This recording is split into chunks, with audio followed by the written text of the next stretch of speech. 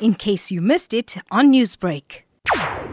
Up for grabs are 91 of Parliament's 543 seats. The fate of 1,250 contestants will be sealed by 135 million voters by the end of the day. But the battle of thrones will continue for the next 45 days. Modi's failure to generate 12 million jobs a year and ease rural distress have taken the shine off the promises that swept him to power in 2014. Yet his BJP party had an edge over rivals, said pollster Sanjay Kumar.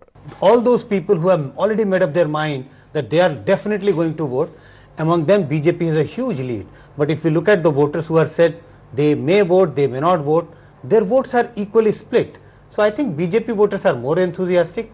Congress and the regional parties, they have to work hard to pull out their voters. They have to generate kind of a faith among the people that they can make best of this election, they can win this election, they can form the government.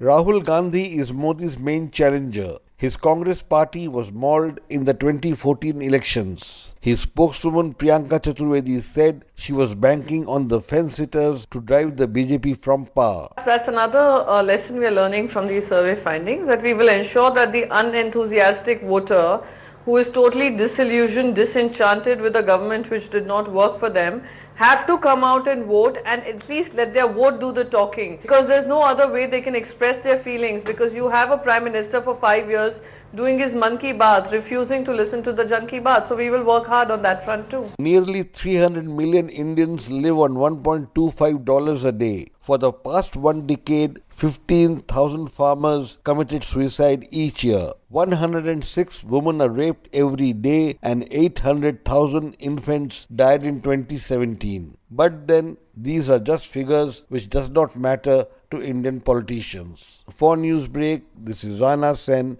reporting from New Delhi. Newsbreak, Lotus FM, powered by SABC News.